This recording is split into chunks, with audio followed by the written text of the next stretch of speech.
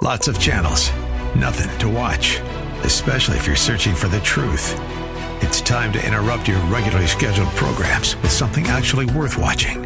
Salem News Channel. Straightforward, unfiltered, with in-depth insight and analysis from the greatest collection of conservative minds like Hugh Hewitt, Mike Gallagher, Sebastian Gorka, and more.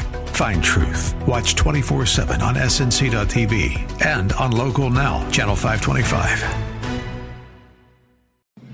The Cal Thomas Commentary is brought to you by Values Through Media. Now here's syndicated columnist Cal Thomas. If you pay attention to liberal and conservative media, from Fox News to the New York Times, you watch and read stories and opinions that the upcoming midterm elections are the most important in our lifetime, perhaps the most important ever. Republicans say if Democrats achieve a majority in one or both houses of Congress, the policies of the Trump administration will be thwarted and he will be impeached. Democrats say if Republicans maintain their majority, what?